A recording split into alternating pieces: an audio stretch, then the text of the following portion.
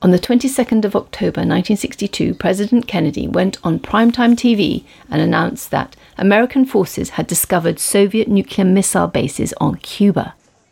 Kennedy solemnly announced he was setting up a blockade around Cuba.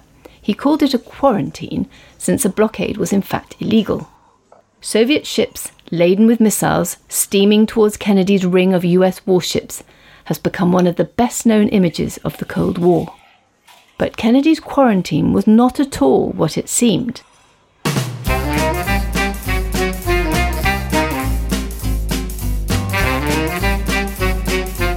Hello, good to see you at the History Cafe. This is where we come to talk usually about historical stories everyone knows. Just want to try out some new ideas. I'm John Rosebank. And I'm Penelope Middlebow. At the History Cafe, we revisit stories that have got stuck in our collective memory, but just don't look quite right to us. So get yourself a coffee, pull up a chair, and let's see what happens.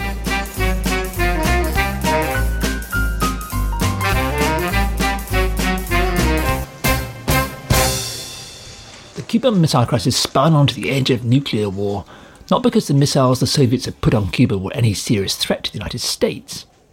It's hard to believe, given what we've always been told about the crisis, but the most likely reason seems to be that President Kennedy's domestic policies were in a mess. As we've already seen at the History Cafe, Kennedy's political opponents were also accusing him of weakness because it had been obvious for months that the Soviets were shipping something to Cuba, but he'd done nothing about it. By October 1962, crucial midterm elections were due any time. What Kennedy needed was a spectacular foreign policy victory. So instead of negotiating with the Soviet Premier, Nikita Khrushchev, which is what America's allies, much of the American press wanted, Kennedy went on primetime TV and announced a naval blockade of Cuba. He called it a quarantine. Most accounts of the Cuban Missile Crisis take Kennedy's broadcast and his quarantine at face value. But we've already discovered enough about this crisis to know that nothing Kennedy does or says is quite what it seems, and his quarantine is no exception. The fact that it wasn't going to begin for another day and a half already suggests that things were not quite as they appeared. Of course, you might imagine it would take time to organise an anti-submarine aircraft carrier, 3 cruisers, 16 destroyers and 150 other ships. But even this isn't what it appears. Kennedy's commander-in-chief had ordered his forces to get in position to impose a blockade around Cuba on October the 3rd. Yes, that's right, October the 3rd. That's 12 days before the missiles were discovered on Cuba. It was all part of American contingency plans to contain the Soviet military build-up there. It was to be ready to go into operation from October the 20th, 2 days before Kennedy's TV show. So Kennedy's brilliant move, so widely applauded ever since, was in fact a plan that had been agreed and set up weeks before. In fact, there was no reason why, with a bit of quick work by the US Navy, couldn't have been put into place almost from the start of the crisis. And if Kennedy had seriously wanted to prevent the Soviets getting their missiles up and running, it could have been put into place from the moment his TV show ended. Instead of which, there was a delay of a day and a half. Time for many of the Soviet ships that had been steaming across the Atlantic for the last 7 days to make a final dash for Cuba. For all the Americans knew, they could have been laden with missiles and warheads. They were. One of them, the Alexandrovsk, was carrying almost all the Soviet nuclear warheads, and the delay in implementing the quarantine gave her time to steam safely into port.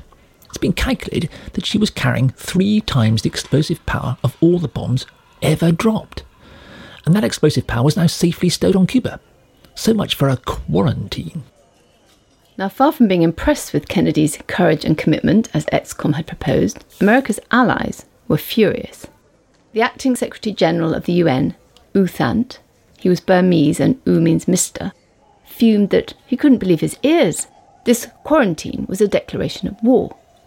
The British also immediately declared Kennedy's quarantine illegal and refused to allow their ships to be stopped. More important, they wanted this thing solved, not a naval battle on the high seas.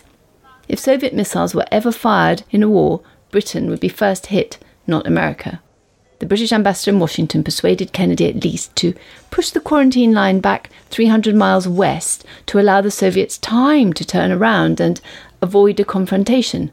Even so, British parents told their children nuclear war was about to begin. Anyway, Kennedy's quarantine was never about America's allies.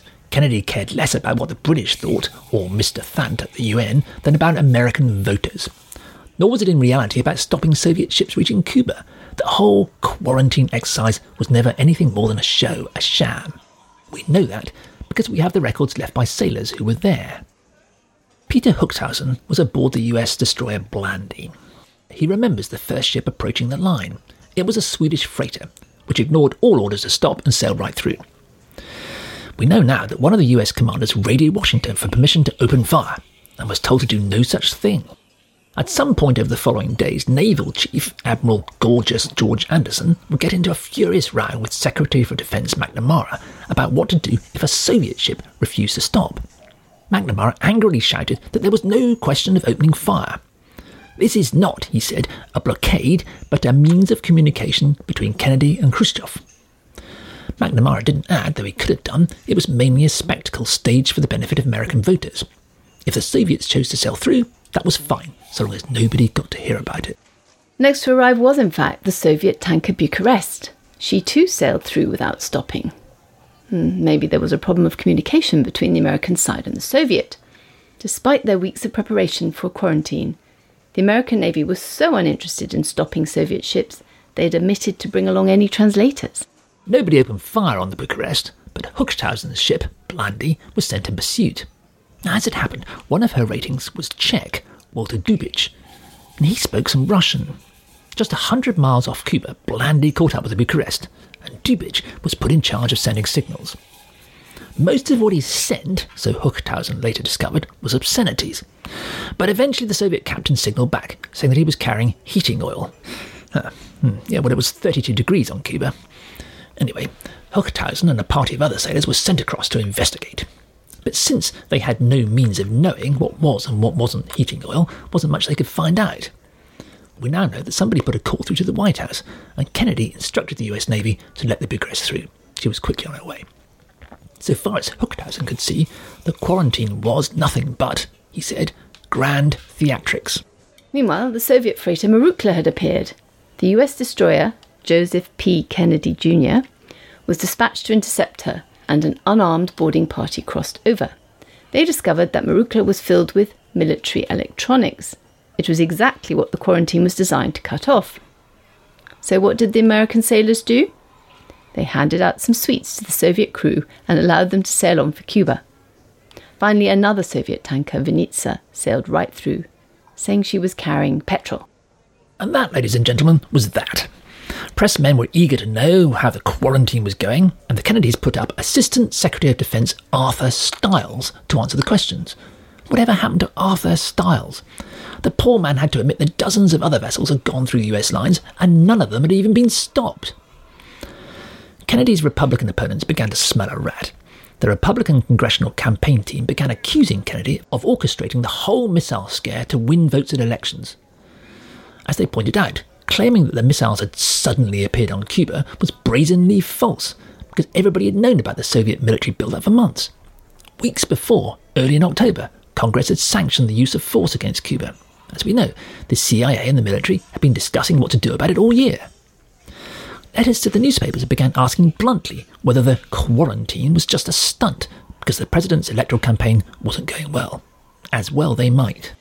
And why, journalists began asking, had it been the destroyer Joseph P. Kennedy Jr. that had been involved in almost the only real action so far? Wasn't it just too much of a coincidence that it just happened to be the very naval vessel that had been named after the president's own brother, the one who'd been killed in the war, and launched by his sister, the same boat from which the president and his wife had watched the America's Cup a few weeks before? Pure coincidence, said the Pentagon. Oh yes? Well, as we've seen in our early discussions about the crisis, the Soviet leader, Nikita Khrushchev, understood all about American elections. He knew that American politicians do and say crazy things in election campaigns. He realised the Cuban situation could get very quickly out of hand. So without even waiting for the blockade to begin, Khrushchev had quickly and quietly ordered most of the remaining Soviet ships on the high seas, and all those carrying missiles, to turn around and come home. It meant that some of his longer-range R-14 missiles wouldn't make it to Cuba, but it didn't make much difference.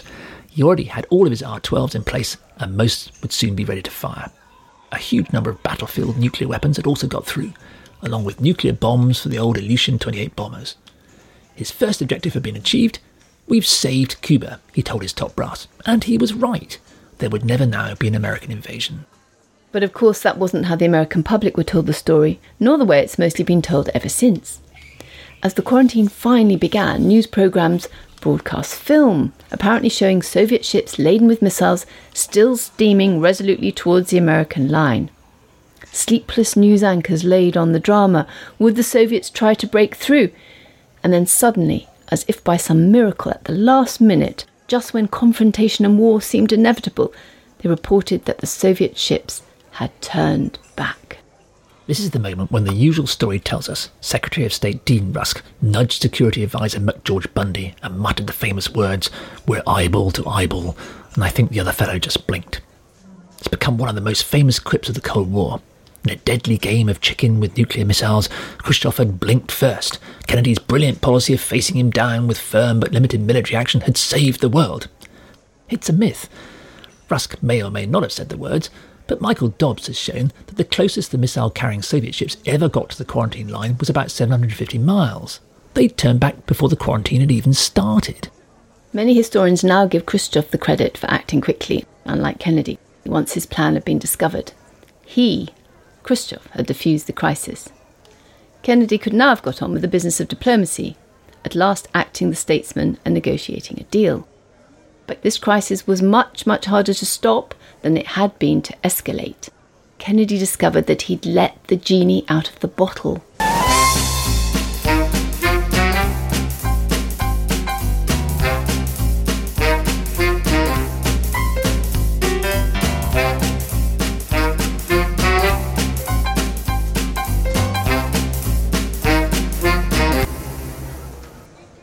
Instead of negotiating with the Soviets as soon as he discovered their nuclear missiles on Cuba, Kennedy had allowed the crisis to escalate. It looked like the perfect way to win votes at the midterm elections in less than 3 weeks.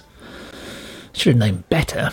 During the crisis, he was reading Barbara Tuchman's brilliant new book, The Guns of August, which would go on to become the most famous of this distinguished historian's works. It charted, in anguishing detail, how the countries of Europe slid into war in August 1914, a war that nobody, or hardly anybody, wanted.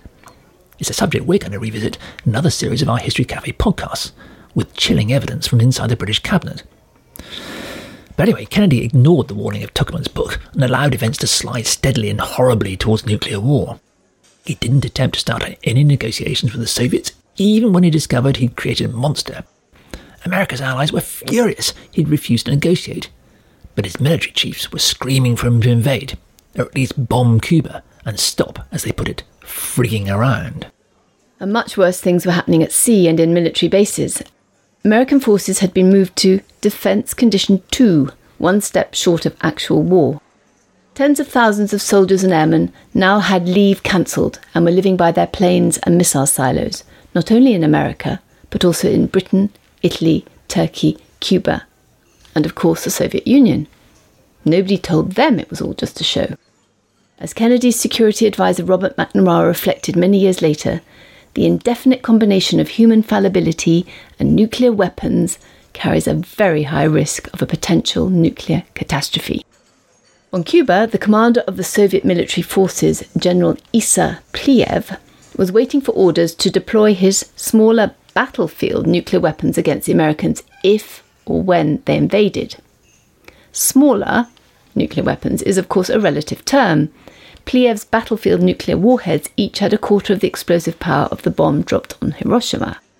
With Soviet support, Che Guevara stationed himself and an army of Cuban guerrillas in Pinar del Rio, running his operation from a secret cave.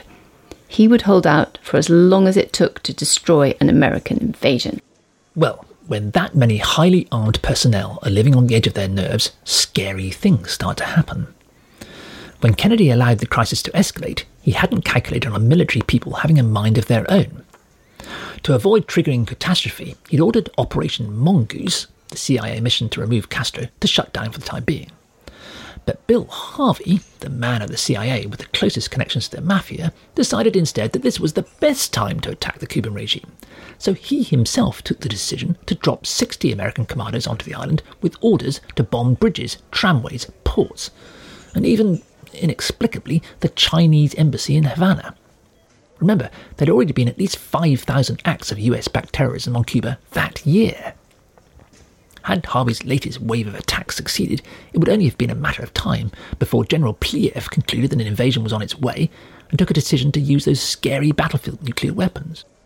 On the 26th of October, day 12 of the crisis and 2 days into the quarantine, Curtis LeMay's US Air Force aggressively chose to test an intercontinental nuclear missile in California. By a stroke of luck, the Soviets didn't detect it. But on the same day, NASA launched one of their own test rockets from Cape Canaveral, 370 miles from Cuba, and it nearly triggered military defense systems primed to fire back if any missile was detected coming from Cuba. The next day, both US and Soviet forces exploded high-altitude nuclear test devices. The American one was appropriately codenamed Calamity.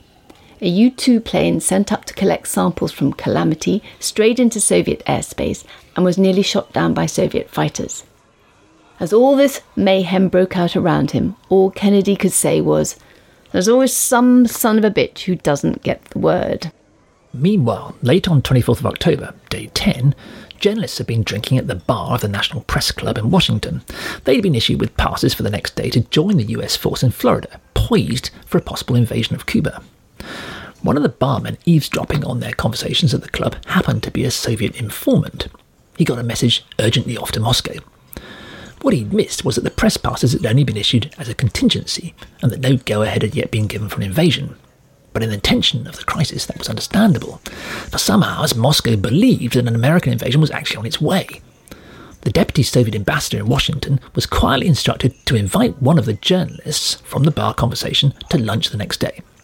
Only when he accepted did the Soviets know that he wasn't going to Florida after all, and that the invasion wasn't about to happen.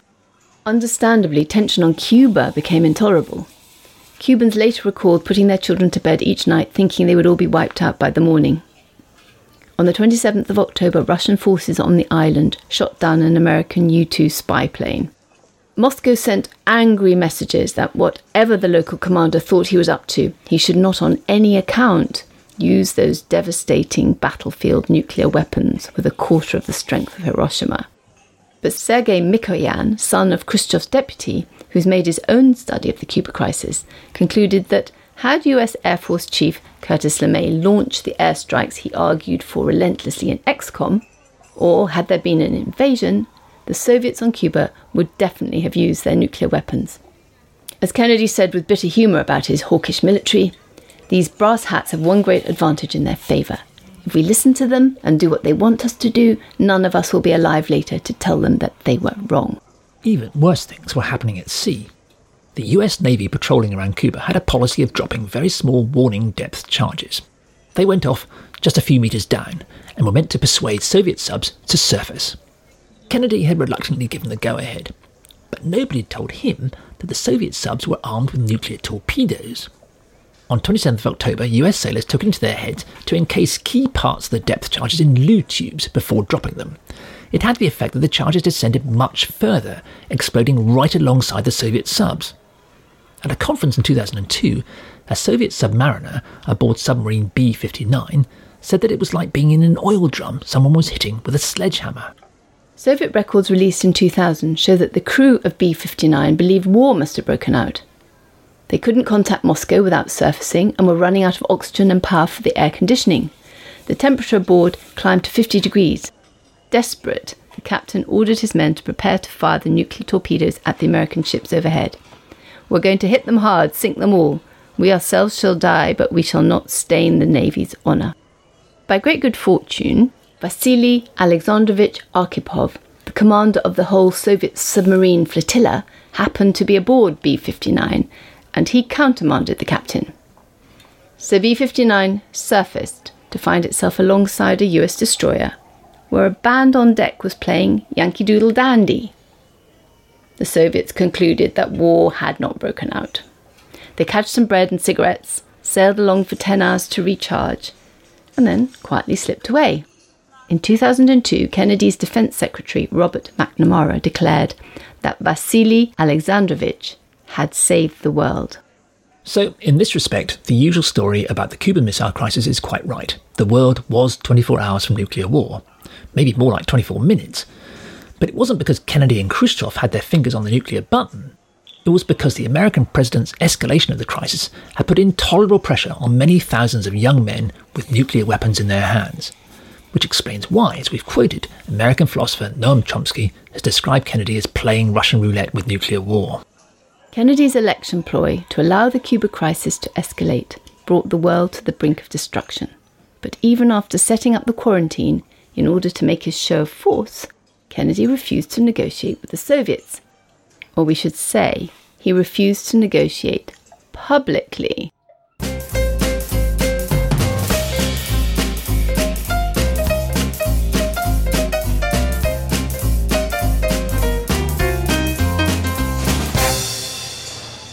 More than 7 days into the Cuban Missile Crisis, Kennedy had passed up every opportunity formally to negotiate a peaceful way out with the Soviets.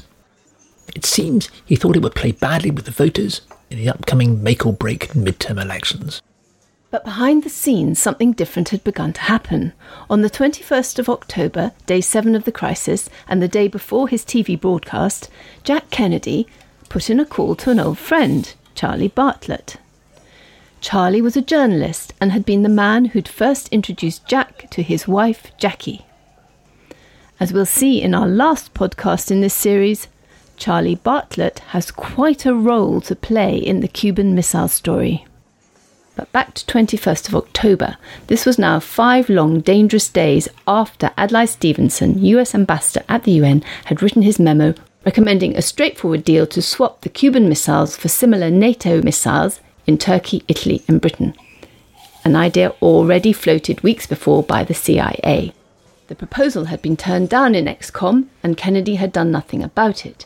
He hadn't even mentioned it to the Soviet Foreign Minister Gromyko when he met him face-to-face on day 3 with the incriminating photos of Soviet missile emplacements in his desk drawer.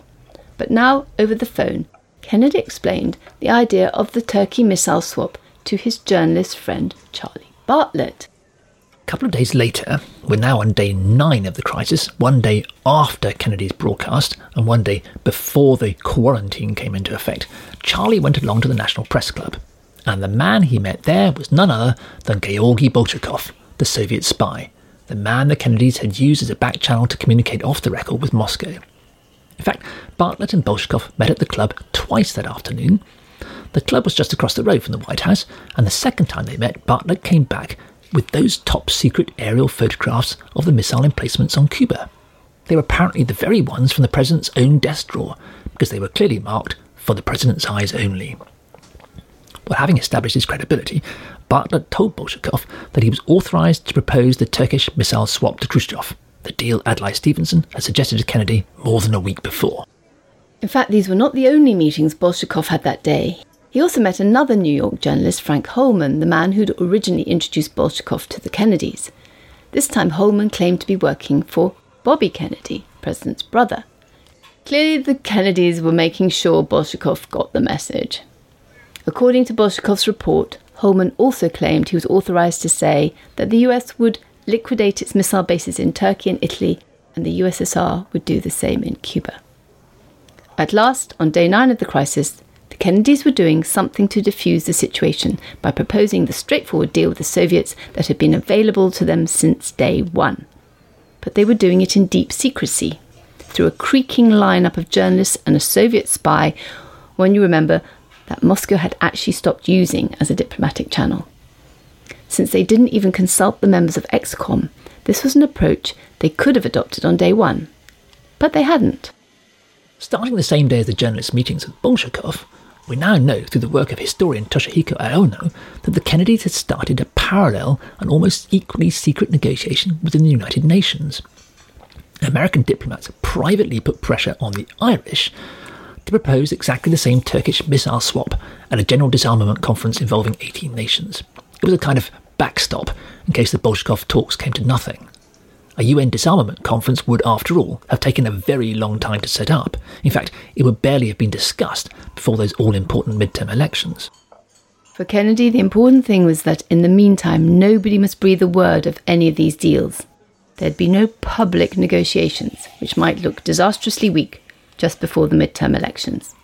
Nobody must be able to accuse Kennedy of rolling over in the face of Soviet aggression, with the poll just a couple of weeks away.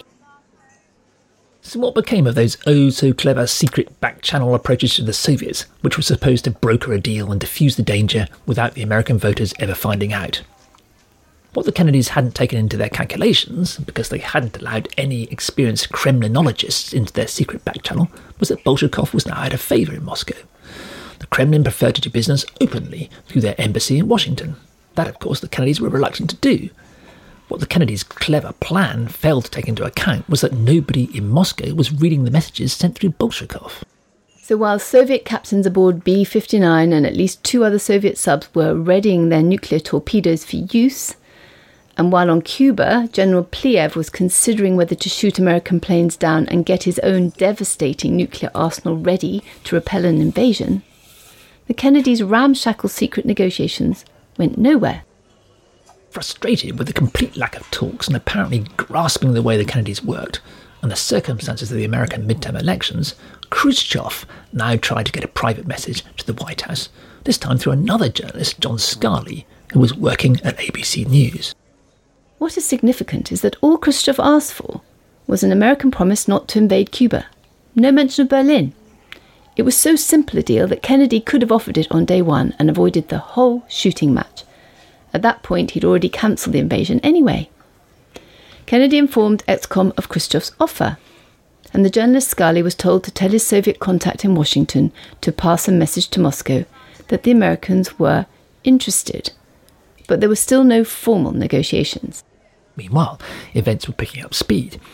It was at this point, on 24th of October, day 10, that Khrushchev heard the garbled intelligence from the press club barman, the report that made it look as if the Americans were about to invade.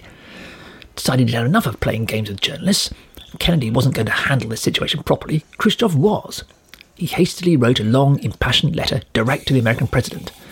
"We must not succumb," he wrote, "to intoxication and petty passions, regardless of whether elections are impending. If indeed war should break out, then it would not be in our power to stop it. I have participated in 2 wars and know that war ends when it has rolled through cities and villages, everywhere sowing death and destruction." Khrushchev urgently repeated his offer to withdraw the missiles if Kennedy just called off the invasion of Cuba. The letter was rushed along to the American embassy in Moscow at 5 p.m. Moscow time on the 26th of October, day 12. That was 10 a.m. Washington time. But nobody seems to have told the embassy staff how serious the situation was. Kennedy only got the translation at 9 o'clock that night. When next day, ExComm heard about it, they thought it was just a long-winded confirmation of the offer Khrushchev had privately made through Scarley. It looked like the crisis could be satisfactorily resolved within a few hours. But then Khrushchev changed his mind.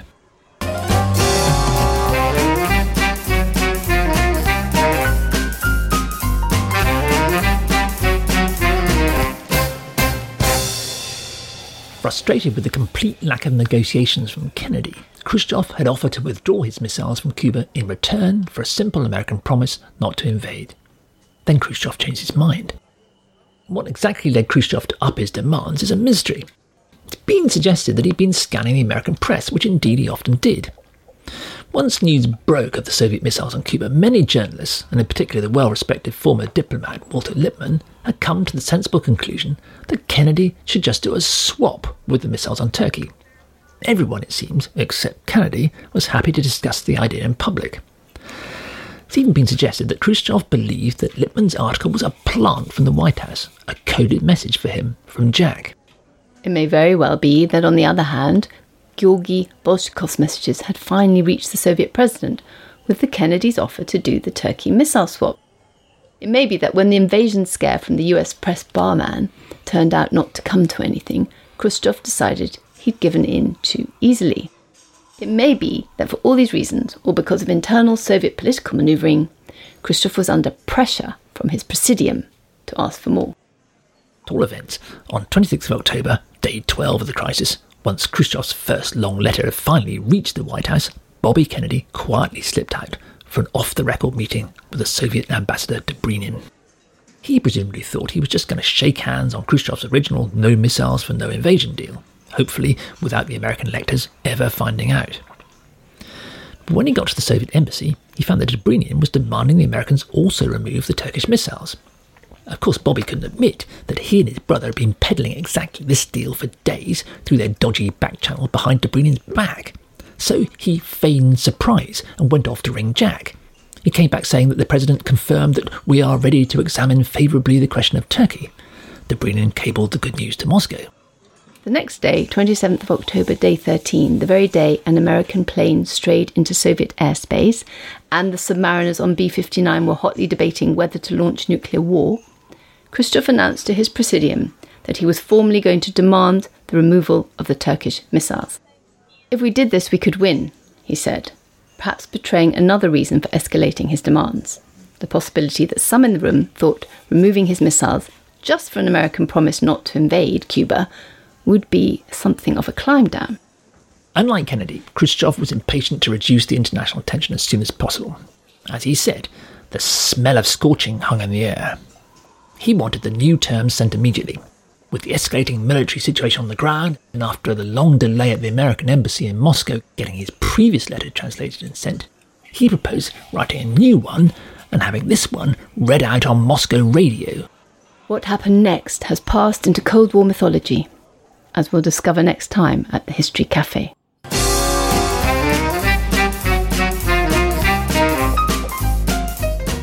For more on this story and others at our History Cafe, go to historycafe.org. There you'll find information about us and also about further reading you can do. It's also a way to ask us any questions you might have.